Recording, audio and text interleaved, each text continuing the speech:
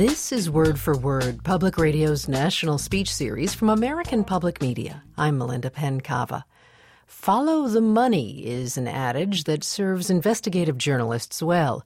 David Cay Johnston has made a name for himself by following the government's money, in particular, those arcane parts of tax law that, because they are sometimes so dense, don't usually get a lot of scrutiny. Until he retired from the New York Times, his beat had been taxes. In his stories, he exposed loopholes and pointed out inequities in the system. For that, Johnston won a Pulitzer in 2001. His first book on the subject was Perfectly Legal, the covert campaign to rig our tax system to benefit the super rich and cheat everybody else. It was a bestseller. More recently, he looked further into government subsidies and regulation. The result is his latest book, Free Lunch: How the Wealthiest Americans Enrich Themselves at Government Expense and Stick You with the Bill. David Cay Johnston spoke about his book at the Commonwealth Club of California, and it's that speech we'll hear this hour on Word for Word. David Cay Johnston is a native of San Francisco. He started out in journalism at the age of 20 at the San Jose Mercury News and worked in Detroit, Philadelphia, and elsewhere before his work at the New York Times. He retired from the New York Times this year. Here, then, is David Cay Johnston speaking about free lunch. Most of what you probably know about the tax system derives from a common national myth we have in this country about our tax system.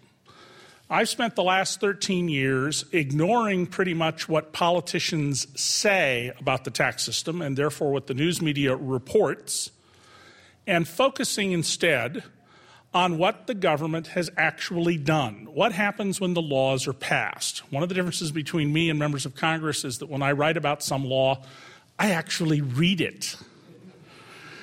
And what I found is not at all what I expected to find. In my previous book, Perfectly Legal, I showed that we have created a tax system that takes from the middle class and the upper middle class to benefit those at the very top of our economy. When that book came out 4 years ago, a lot of people began asking me a question when I gave talks, and it was, well, you know, I keep hearing from the president how well the economy's done, and the nightly news talks about this, and I keep hearing from politicians about how wealthy we are. I'm not doing that well. How come? And so I started to look at this question. Now, since 1980, the American economy has done fabulously well.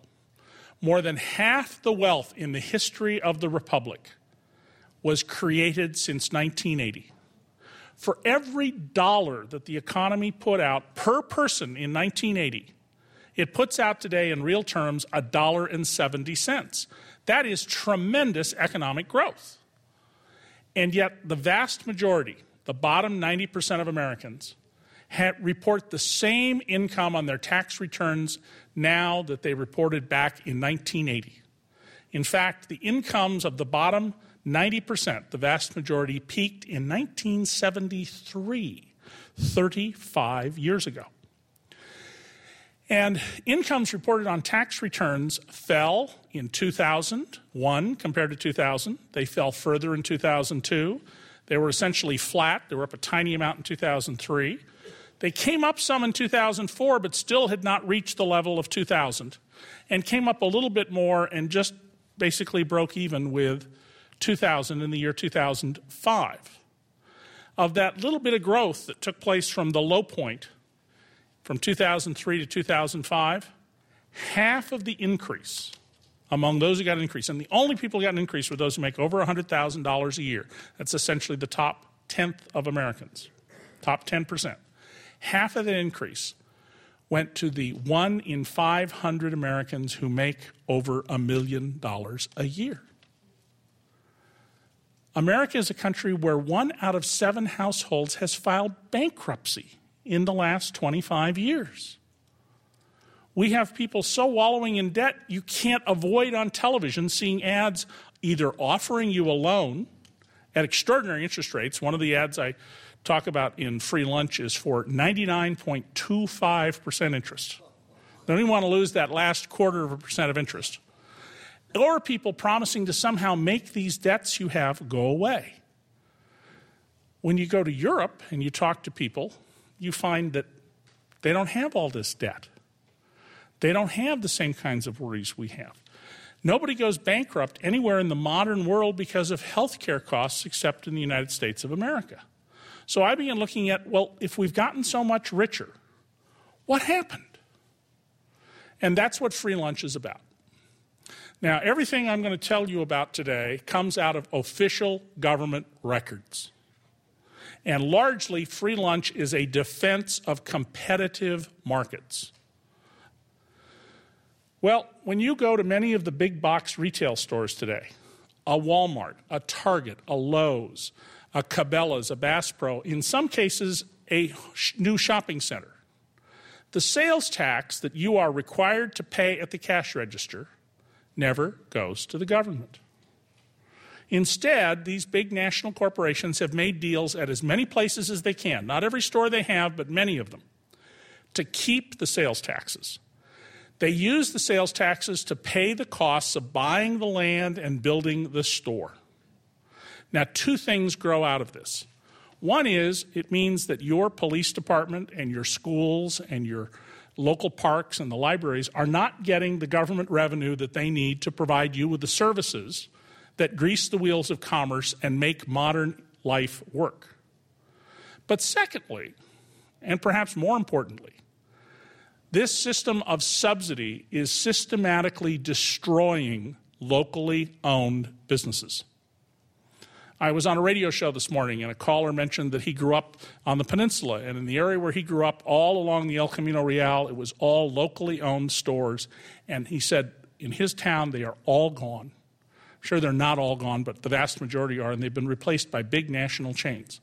Now, if big national chains, by being more efficient and more effective in handling their resources, can put local stores out of business, that's market capitalism. But it's not market capitalism when the owners of these stores get a subsidy from the government. And some of these subsidies are wildly enormous compared to the possible benefits. One of the stories I tell is about a man named Jim Weeknecht. He lives in a little town of 4,000 people, Hamburg, Pennsylvania. It's in the Poconos. For 20 years, he sold fishing tackle, hunting bows, outdoor gear, rifles. And when a customer would balk at buying something about the price, he would go to the register and he would pull out a catalog from Cabela's, the biggest retailer of outdoor goods in America. And he would show them, he'd say, look, this is the exact same hunting bow or fly fishing rod that Cabela's has, but my price is lower.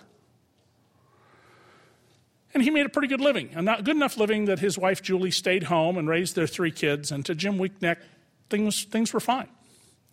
And then one day, the town fathers of Hamburg decided that they were going to give Cabela's $32 million to build the world's largest outdoor goods store.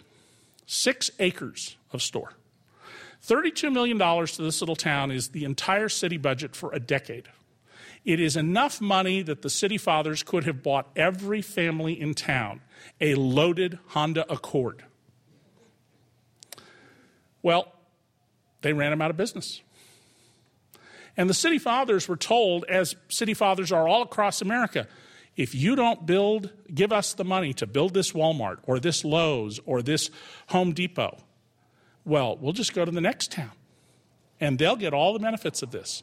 And the news media routinely report, oh, there's this new store, and it's going to create 50 jobs, 200 jobs, 400 jobs.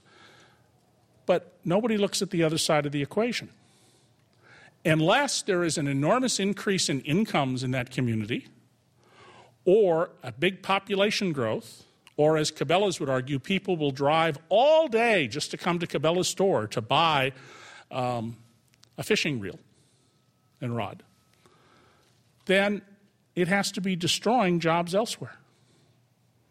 All the subsidies do in retail is concentrate the economic benefits in one location. Well, all across America, we're doing things like this. We have entire industries now that derive 100% of their profits, not from the marketplace, but from subsidies. Major league sports, baseball, basketball, football, and ice hockey. According to Forbes magazine, at the operating level, their operating profits are about $1.6 billion. Well, Congress has been told that the subsidies for that industry are now exceeding $2 billion a year. In other words, baseball, basketball, football, and hockey would be losing more than $1 million a day as an industry, but for you, the taxpayer, and your generosity. The taxpayers are giving George Steinbrenner and his family $800 million for a new stadium in New York, a stadium built by taking away in the dead of night with no notice to the public a park from people who live in the poorest congressional district in America. And government at every level, from the Bronx Borough Hall to the mayor's office in Manhattan to Albany to Washington, had to cooperate to help this billion-dollar family take a park away from poor people. The new owners of the Washington Nationals baseball team, they paid $450 million to buy that team. But they're getting subsidies from the city of Washington that total more than $1 billion. In essence, the taxpayers paid them to buy the team more than $500 million. They said, here, you can have the team, and we'll give you $500 million for taking it. Now, the question I think we ought to be asking ourselves is this. None of us likes paying taxes. I certainly don't like paying taxes. We'd all like to pay less in taxes.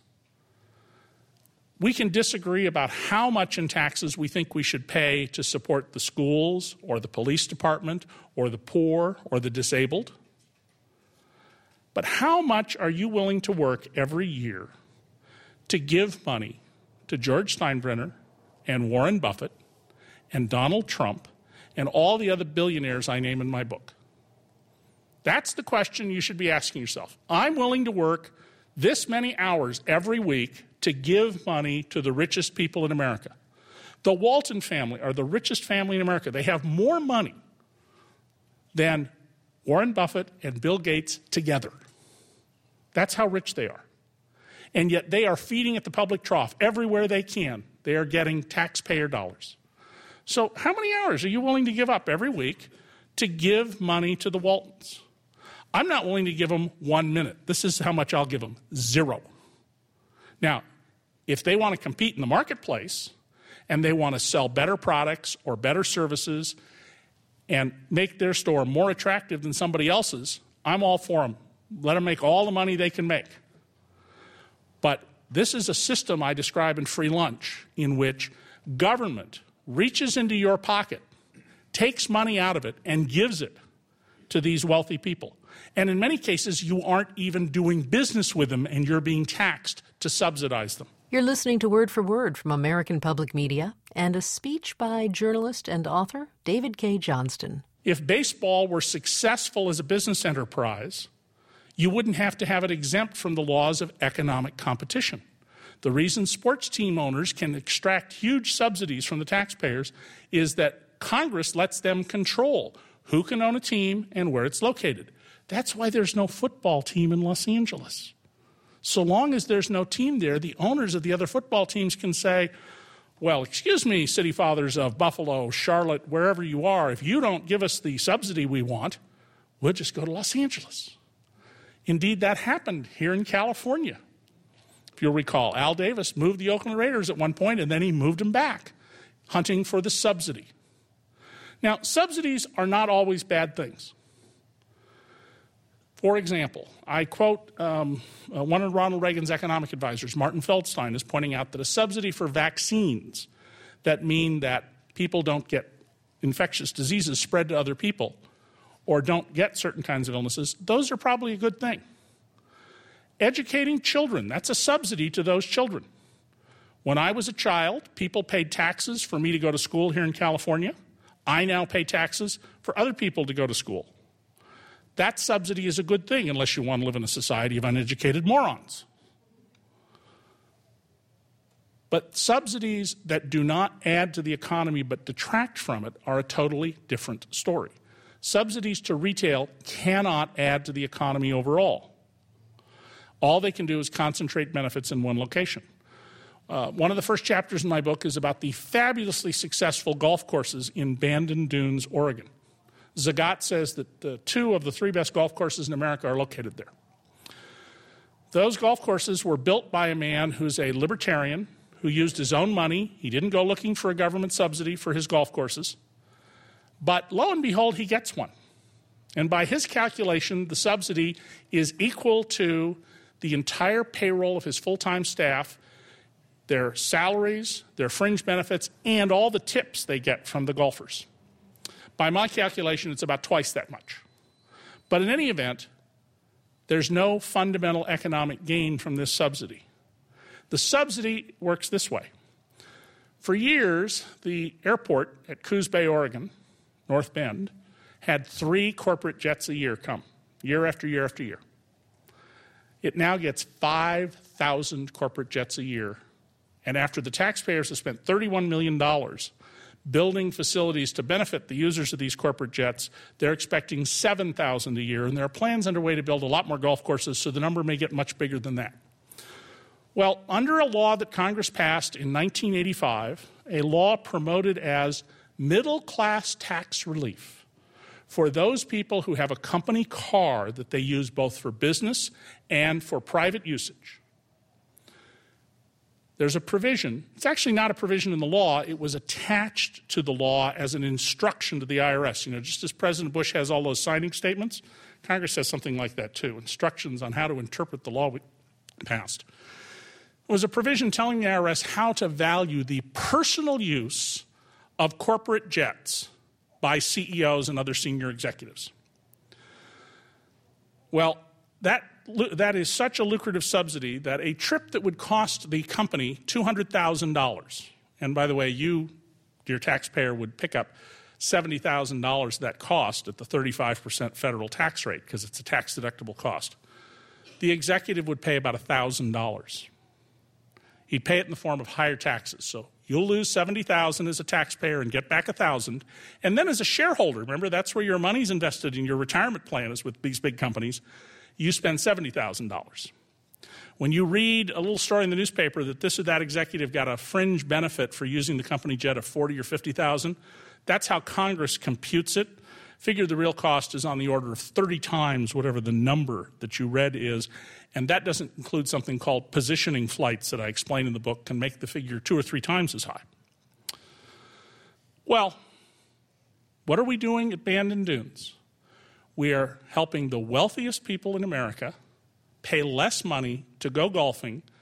It creates some jobs and benefits Bandon Dunes, but it impoverishes the whole country. And Mike Kaiser, the businessman who built Bandon Dunes, wasn't seeking a subsidy, didn't go to government and ask for help, but he's aware of the subsidy. When I asked him about it, he said, well, you know, that's up to Congress. If Congress thinks this is too generous, they can change it. Well, all throughout our economy, we have these hidden subsidies. Warren Buffett got a $100 million gift from the taxpayers in New York last year. In 2006, he got a loan of 2/3 of $1 billion, interest-free, and he only has to pay half of it back in the next quarter century. Imagine that you bought a house here in San Francisco in 1980 at 1980 prices. You never had to pay interest on the loan, and this year you had to pay half of what you agreed to pay in 1980. You think that deal alone would make you wealthy? Here's another way to think about it. You take all the income taxes you had to pay this year, and the government says, tell you what, we're going to give it all back to you, all that money held out of your check. And 28 years from now, we want it back. No interest on the money. You think you might be a lot better off? Well, that's what I show in Free Lunch is going on all over the country. When this money gets paid back, that Mr. Buffett's company got a loan of this size from the government, it'll be worth less than half of what he would have paid. Less than half. Well, that shortfall has to be made up. It can be made up through less government services. It can be made up through higher taxes on you, or it can be made up through more government borrowing. Now, my book starts with Mr. Reagan. Ronald Reagan changed America in profound ways. And when he was elected in 1980, he raised the question, are you better off than you were 4 years ago? And Americans said no and put him in office. Well, I'm here asking the question, are you better off than you were in 1980? Mr. Reagan promised us less taxes and less government. Well, government as a share of the economy is essentially unchanged since 1980. Hasn't changed one bit. He promised us something called deregulation. If you believe in deregulation after reading my book, I want you to meet my friend the Easter Bunny. There's no such thing as deregulation. There's only new regulation. And what we got in new regulation, and I don't think Mr. Reagan intended this. Ronald Reagan was a big picture guy, very smart man, but a big picture guy. What we've gotten instead are rigged markets. I show from both experiments done by researchers at libertarian schools like George Mason and other colleges, and then actual documents that in some cases Americans have paid 990 times the price for electricity that it was offered for in the market. 30 times the average price it was offered, and show how we have created rigged markets. And here's how much markets in one area of our economy, electricity, and there are 3 chapters in my book about electricity, are rigged. You remember back in 1965, what made Ralph Nader famous? General Motors investigated him and tried to smear him. They've been arch enemies for years. Well, last December, Ralph Nader and GM and a whole bunch of other big companies joined in going to the federal government and saying the markets in electricity aren't really markets. They're faux markets. They artificially drive up prices, and we want to get rid of them. And I explain in Free Lunch how that works. Now, I'm sure a lot of you find this very jarring. It is not what you expect to hear. It is not our national myth. In fact, the other day I was driving on the highway and I was listening to Fox Radio, and then I switched to NPR, and I listened to 2 different correspondents give their commentary on the American economy, and it was the exact same narrative. Well, the narrative just has little to do with the reality of our system. You are being forced, and I show from government records that you are being forced to pay taxes to go to, not to government, but to the wealthiest people in America. That the rise of urban gangs in this country, we've always had gangs, but not like we do now, is intimately connected with these subsidies, particularly one that goes to Tyco and to the owners of commercial sports teams. That we would be wealthier and better off if we had competitive markets. And finally, I want to leave you with this point. Politicians are more likely than the average American to say that they are believers. You know, you open your mail at election time, and there's always pictures of the candidates with their spouses and children on the steps of the mosque or the synagogue or the church, because they want you to know they're believers. Taking from those with less to give to those with more, taking from the poor to give to the rich, is denounced throughout the religious texts of this country as evil. Not a bad thing, not a questionable thing, as evil. There are so many places. When I was writing Free Lunch, one of the problems I had was which ones to pick to cite as examples. And yet our politicians who profess their belief in the Bible are enacting policies that directly contradict the beliefs in the Bible. We can address this. We can solve this. We created this country on the theory that we can govern ourselves. We got rid of slavery. Women somehow talked men into giving them the right to vote. We have child labor laws. We've done lots of things. We can change this system. It won't be easy. People will have to decide that they care about changing it. But if we don't care about it, I can tell you what's going to happen in the future. Your economics will get worse, and the economics of those who benefit not from the market, but from getting government to put its thumb on the scale, theirs will get better. Thank you. David Cay Johnston is author of Free Lunch, How the Wealthiest Americans Enrich Themselves at Government Expense and Stick You with the Bill. The former New York Times writer and Pulitzer Prize-winning journalist spoke earlier this year at the Commonwealth Club of California. You're hearing him on Word for Word from American Public Media. I'm Melinda Penn-Cava.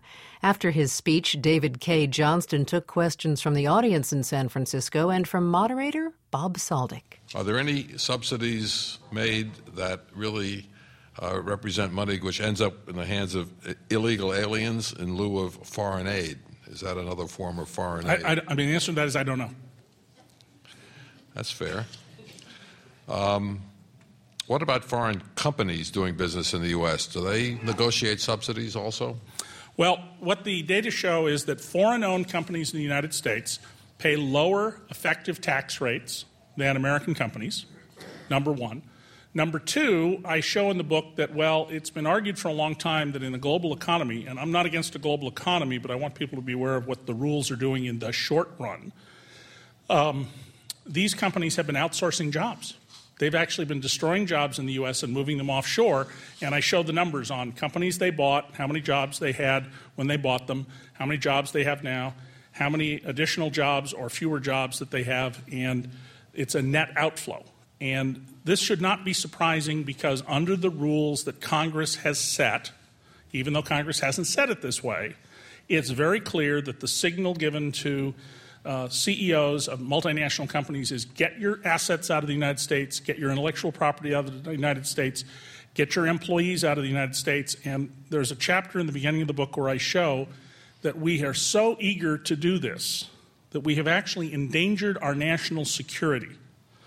And we have allowed the Chinese military to buy up and remove from this country a technology that is absolutely essential if we were ever to get into a protracted war with the Chinese or any other country. It is gone from the U.S., and you as a taxpayer paid to develop this technology. Would you please explain more about your comment linking rising numbers of gangs with subsidies to sports groups and Tyco and others? Yep. In the early 1980s, I spent an enormous amount of time on the streets of Los Angeles. I covered the administration of the Los Angeles Police Department back then, and I'm the guy who changed their reputation from Sergeant Joe Friday, Dragnet, just the facts, ma'am, the most honest, efficient, effective police department in the world, to what we all know it is today, a police department that operates under the aegis of the federal government that actually had gang members in uniform. And I wrote the first major story in this country deconstructing a drive-by gang shooting, a term that didn't exist when I was a kid or a very young man. It turns out that across America, local police departments spend $2 billion a year responding to burglar alarms. Now, at first blush, most of us would think, well, the police ought to respond to burglar alarms. That's a routine thing for the police to do. Well, 99% of burglar alarms are false, according to the industry's own data. Only 1 house in 5 has burglar alarms, and they're not all in wealthy areas. Poor areas have high concentrations of burglar alarms. So 80% of homeowners are being taxed to provide a benefit to 20% of homeowners that 99% of the time is a waste of time. Federal research shows the average burglary takes 5 minutes. Police response times in this country have been degrading and getting worse, and I cite the numbers in the book, but typically the police arrive more than a half an hour after the alarm goes off. So that even if there is a burglary, they don't catch anybody. Studies done by police departments all across the country show that it's about $50, and this is year 2000, 2001-2 data, about $50 to check out a false burglar alarm. 1/4 of the burglar alarms in this country trace back to Tyco.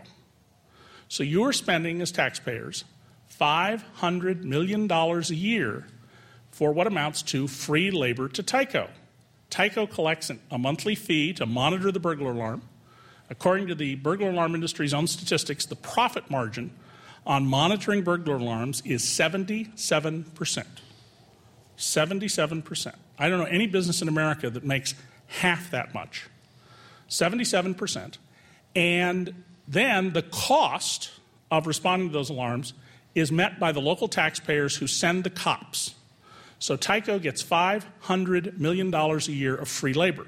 Well, in the city of Los Angeles in particular, but in many other cities, we have cut and cut and cut after-school programs because there isn't any money to do it. And in many cities now, 1 out of every 8 calls for service to the police is to respond to false burglar alarms. As we've cut these programs, after-school programs, we've gotten much more violent and much larger youth gangs. And I would suggest that the idea that idle hands are the devil's workshop is not some radical new notion. If we eliminated this system and either required people who have burglar alarms to pay the full costs or the companies to pay it, then we could reduce the size of police departments, and we could use that money for after-school and summer youth programs of the kind that were all over the place when I was a kid and that kept kids out of trouble and did not help gangs.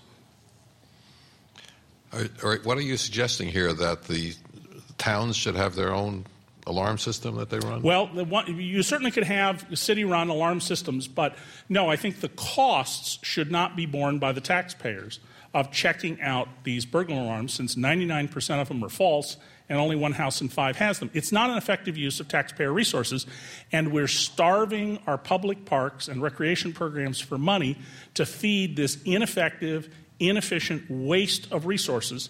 And the response we've gotten from kids who don't have anywhere to go is they get into gangs and we get violence. We don't need to have that. Do you have a burglar alarm? I do not. I have in the past. I do not now. Okay. From the audience, American debt has risen, but so has consumerism. Bigger houses, bigger cars, vacation home, et cetera, et cetera. Are taxes really the problem, or is a lot of this bad judgment by our citizens? Well, all things are dynamic and complicated. I mean, I wish the world was just simple. One of the things I show in Free Lunch is that for every dollar of equity Americans added to their homes from 1980 to 2006, they took on $2 of debt. This is not a prescription for getting wealthier. This is a prescription for being on the hamster wheel until you drop dead. There is no question that American policies, however, have encouraged this. Lots of people buy a home because they believe they get a tax benefit. 70% of Americans own their home. Only less than half of those Americans, only 30%, actually get a federal government tax benefit, because if you file a standard deduction tax return, that's what 70% of Americans do. You don't get a deduction for mortgage interest or for the property taxes you pay. And some of the people who file a long form and itemize their deductions have their property tax bill taken away from them as a deduction by the alternative minimum tax. The National Association of Realtors, when I wrote about this a few years ago, estimated that 1/3 of the value of homes, particularly those over $250,000, was the subsidy that people were buying the tax break. So government policy is certainly encouraging people to take on debt and to behave the way that they are. You assert that the rich people pay a smaller percentage in taxes than poor people do. Well, that's what the government data show, and let me give you a couple of examples of this. Let me give you a state-level example first. Alabama. The bottom fifth of families in Alabama have an average income of $13,000 or less, and they pay the state of Alabama and local governments 11 cents out of every dollar of their income. The richest 1% of Alabama families make over $229,000 a year. They pay on average 4 cents.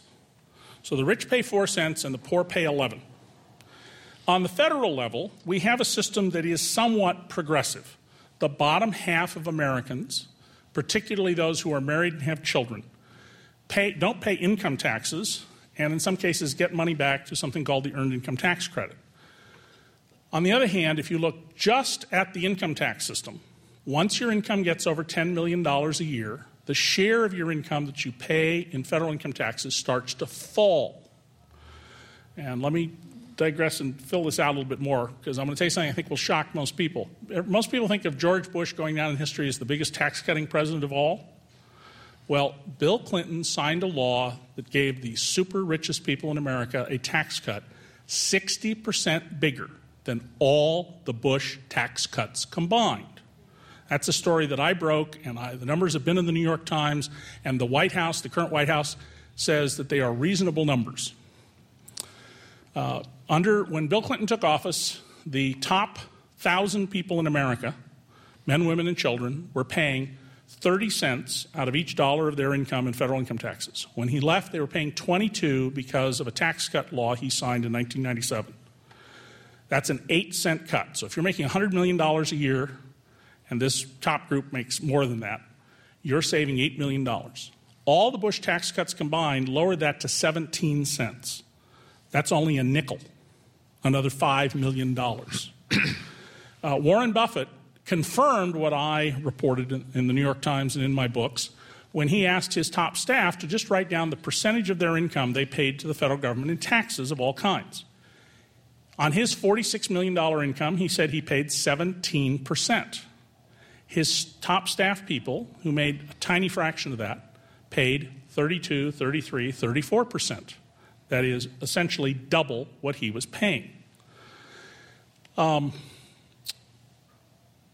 When you look at all federal taxes, not just income taxes, because that's very misleading to just look at income taxes, the top 1% of Americans, that's everybody who makes over about $330,000, but it includes people who make $1 billion a year. It's not a cohesive group, but the top 1% make about 22% of the income, and they pay about 37%, they may be up to 38% now of the federal income taxes. But when you look at their total federal tax burden, they only pay about 25% of the taxes, not much more than their share of national income.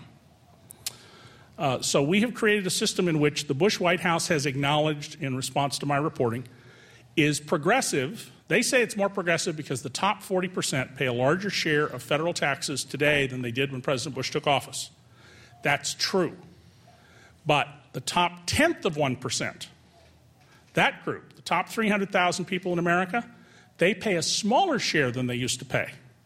So if you're on the think of income as a ladder with 100 steps, if you're on the rungs from 60 to 99.9, your share of the federal tax burden is higher. But if you're in that very top group, yours is smaller. Progressivity goes up, and then it falls off. That's the group President Bush referred to as the haves and the have-mores, and they're the ones who are benefiting from this system. So if you're in the 90th percent level of American income, of Americans in income, you're paying a larger share of taxes, and those people way above you, people who make over $1.5 million a year, they're paying a smaller share. So what would happen then if the very rich people paid the same percentage as everybody else? How much would that impact the federal deficit? Well, assuming that we don't keep spending like drunken sailors. The federal government spending, what's called non-discretionary, non-defense spending, has grown under the Bush administration more or more equal to the rate at which it grew under the Johnson administration. So long as Congress keeps spending money it doesn't have, we will keep going further and further into debt. Since 1969, we have only had balanced federal budgets in 2 years, the last 2 years of the Clinton administration. Had we not cut federal income taxes, we might have had less realization of income by people at the very top, but we wouldn't have deficits that are as large either. We have several. Bob, let me just add one little point. If I said this before, it's worth repeating. Federal debt is so great now that all of the income taxes you pay for the first 4 months of the year just go to pay interest on the national debt. If we had gotten the promise Mr. Reagan gave us he was going to balance budgets, and Congress, the Democrats control Congress most of this time, hadn't spent money they didn't have, imagine we could cut your taxes by a third, and all things being equal, we wouldn't have that national debt. Think about that. Every dollar that comes out of your paycheck, January, February, March, and April, just to pay interest on the national debt. You're listening to David Cay Johnston. He spoke this spring at the Commonwealth Club of California. This is Word for Word from American Public Media. Questioner says there are more poor people than rich people. Why do people in the majority vote against their self-interest? Where's the outrage? And I guess a related question here is, are there any political leaders who are tuning into your arguments? Well, there certainly are more people who are poor and middle class than are very wealthy. And there have been others who have written books like Thomas Frank, What's the Matter with Kansas, who have tried to explore this phenomena. We know that the better off you are, the more likely you are to vote. The better off you are, the more likely you are to be able to get access to your elected political officials.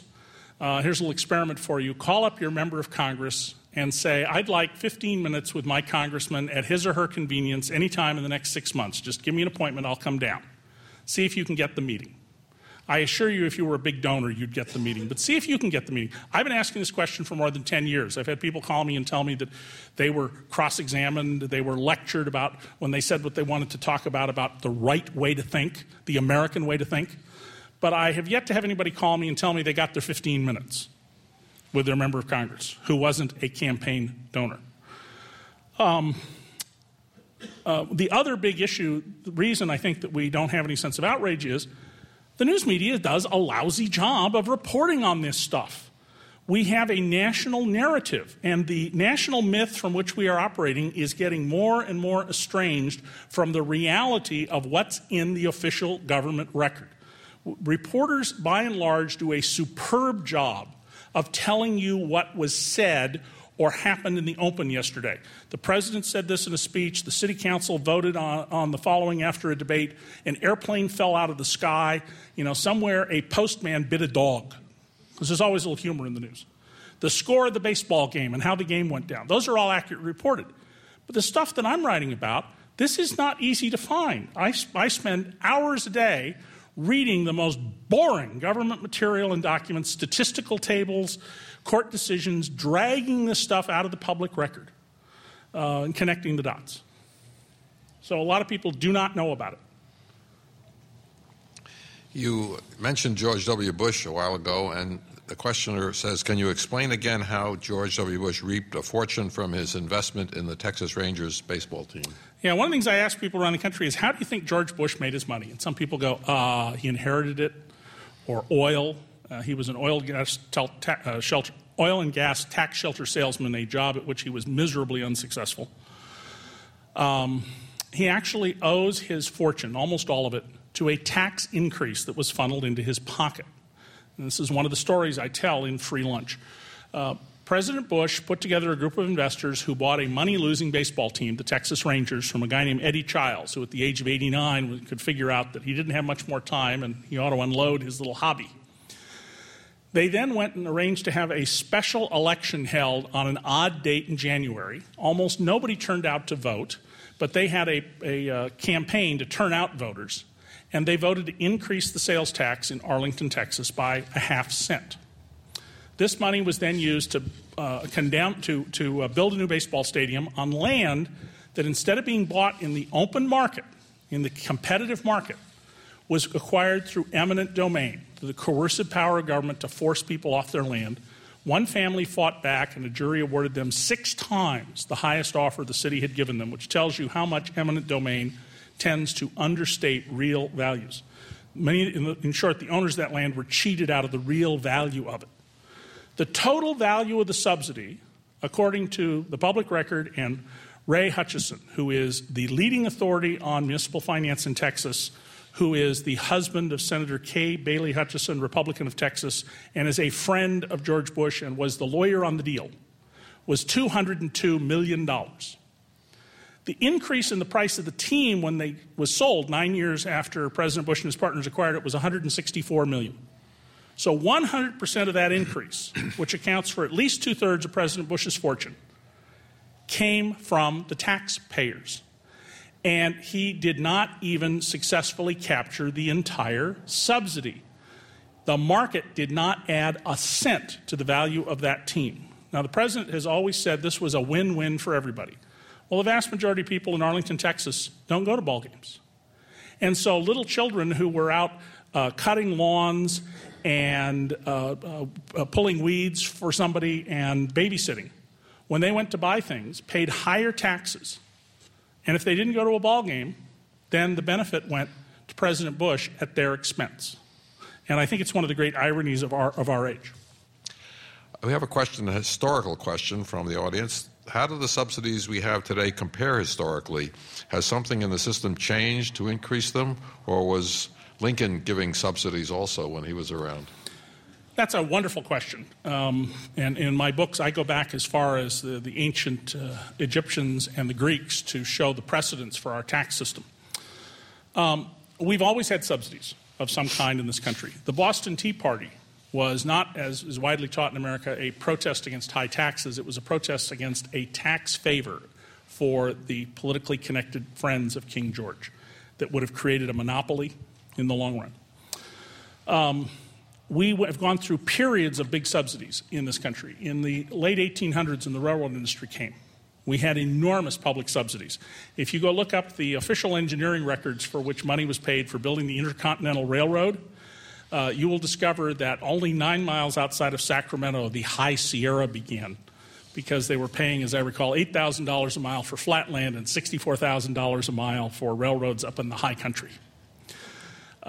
Most of the states adopted constitutions in the late 1800s and the early 1900s that prohibited gifts to corporations. New York has a flat prohibition against this. And I quote a lawyer reflecting on how much in subsidies are being given to corporations in New York as saying that, yeah, that's such a tough prohibition that it undoubtedly took some lawyer on Wall Street at least 30 seconds to find a way around it. We did not have big subsidies of the kind we do today for many of the industries I write about until after the 1980s, when we were told we would get less government. Here in San Francisco, people may recall there was a scandal over Candlestick Park and people getting rich off the land deals there. But the actual subsidy to the Giants to come here was pretty modest compared to what goes on today in commercial sports. And I show in the book that it is since 1980 that this enormous increase in subsidies has been taking place, mostly under the guise of, quote, deregulation, which simply means new rules that favor the people who are in that industry in most cases, and secondly, job creation. That if we create this subsidy, we'll create jobs, and in most cases, what I show is you're not creating jobs, you're just concentrating them at a specific location. We have been, by and large, for the last 28 years in this country, rejecting competitive markets in favor of corporate socialism. In your book, you say that taxes are at the core of our democracy. What do you mean by that? Well, that's in the first book, Perfectly Legal, but that's exactly what I say. 2,500 years ago, ancient Athens, if you were living 2,500 years ago, this was a paradise on earth. I mean, these are people who had civilization. They had theater. They had arts. And they also had an absolute flat tax. Everybody in Athens paid the same tax. And if you didn't pay the tax, they marched you out to the outer edge of the city and sent you away, which was basically a death sentence. Well, for 80% of the people in Athens, paying this tax was their greatest burden. It was an awful burden for them to meet, and it caused terrible social problems. And so for a couple of centuries, they chewed on this problem, and then they came up with a moral insight. There is no economic gain without civilization. Think about that for a minute. If we lived in a state of anarchy, if we lived in the jungle, you can't have a house or a business. Someone can come and just take it away from you. Civilization makes all of this wealth around us possible. And so the moral theory they came up with was, since you can only become wealthy by living in a civilized state, the greater the economic gain you've achieved from living in that civilized society, the greater your duty to maintain that society with your taxes. And when they invented this, taxation based on ability to pay, they invented democracy. Every classic worldly philosopher has been in favor of what we now call progressive taxation. The more you have, the greater the share of your income or wealth or whatever we measure that you pay in taxes. Adam Smith wrote in favor of this. A lot of people will tell you it's a Karl Marxian communist idea. Adam Smith wrote about this. Karl Marx hadn't even become a gleam in his father's eye. David Ricardo, John Stuart Mill, James Mill, John Locke, a man who hated taxes, even he was in favor of progressive taxation. President Bush says he's in favor of progressive taxation. And so this idea is intimately connected with democracy. Taxation and democracy go hand in hand. And societies that are totalitarian, dictatorial, feudal, tend to have tax systems like what we're moving towards, that take from the many to give to the few. The reverse of the Athenian principle. Forbes magazine interviewed you recently, and they are the magazine of the rich, I think it's fair to say. And they said, how would you change the tax system? And you said, I don't know. So if you don't know, what are the rest of us supposed to do? Well, The reason I said that I don't know is twofold. When they interviewed me for that, I was a reporter at the New York Times, and I thought it was totally untenable for me to have a position in favor of any particular tax system, and I still do, given the work that I do. The Constitution says Congress shall have the power to lay and collect taxes, and we can have all kinds of different tax systems, including the silly example I gave you earlier in this talk. But, I'm a journalist. I'm in the diagnosis business. I'm not in the solutions business. I'm in the business of digging through the government record and telling you what the official records tell us about what's happening in our society. Much smarter people than I have lots of very good proposals for how to address a tax system so that we have a tax system that flows from the economic order and that benefits our society instead of throwing sand in the gears of commerce. Unfortunately, we've come to the point in our program where there's time for only one last question. And it's my question. I notice, looking you up on the web, that there's a website devoted to challenging your work. It's called David K. Johnston Watch. And it's challenging some of the things you say. This must be very flattering for you. Any closing comments on this? Well, the person who's created that is unknown. They're not willing to sign their name to their work. I sign everything that I do. I would invite you to go read the section about that asserts that I say I'm a PhD economist and then quotes me as saying, I don't have a college degree. I don't. But I did study economics for 2 quarters, not the one the book mentions, at the University of Chicago Graduate School of Economics. But it is a good example of what isn't journalism, but is an effort to obfuscate. There are certainly lots of people who can and will and should criticize my work, and I'm one of those rare journalists who encourages critics to come to me because I've found over time listening to people who find flaws in my work has made it much better. So, thank you. David K. Johnston is author of Free Lunch, How the Wealthiest Americans Enrich Themselves at Government Expense and Stick You with the Bill. He spoke April 14th at the Commonwealth Club of California. If you missed part of this hour's speech by David K. Johnston, or if you would just like to hear it again, you may do so by visiting our website. It's wordforword.org. When you go there, you can hear this week's show, subscribe to our free weekly podcast, and take part in an online discussion about the ideas in this hour's program, as well as those of previous programs. You may also search the Word for Word archives and listen to speakers such as CNN correspondent Christiane Amanpour, writer and surgeon Atul Gawande, and journalist Anthony Lewis on the history of the First Amendment. Thanks for joining us for this edition of Word for Word. For American Public Media, I'm Melinda Penn-Cava.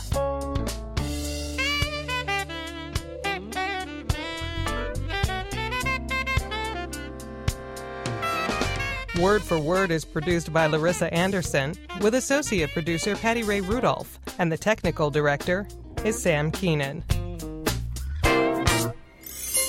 American Public Media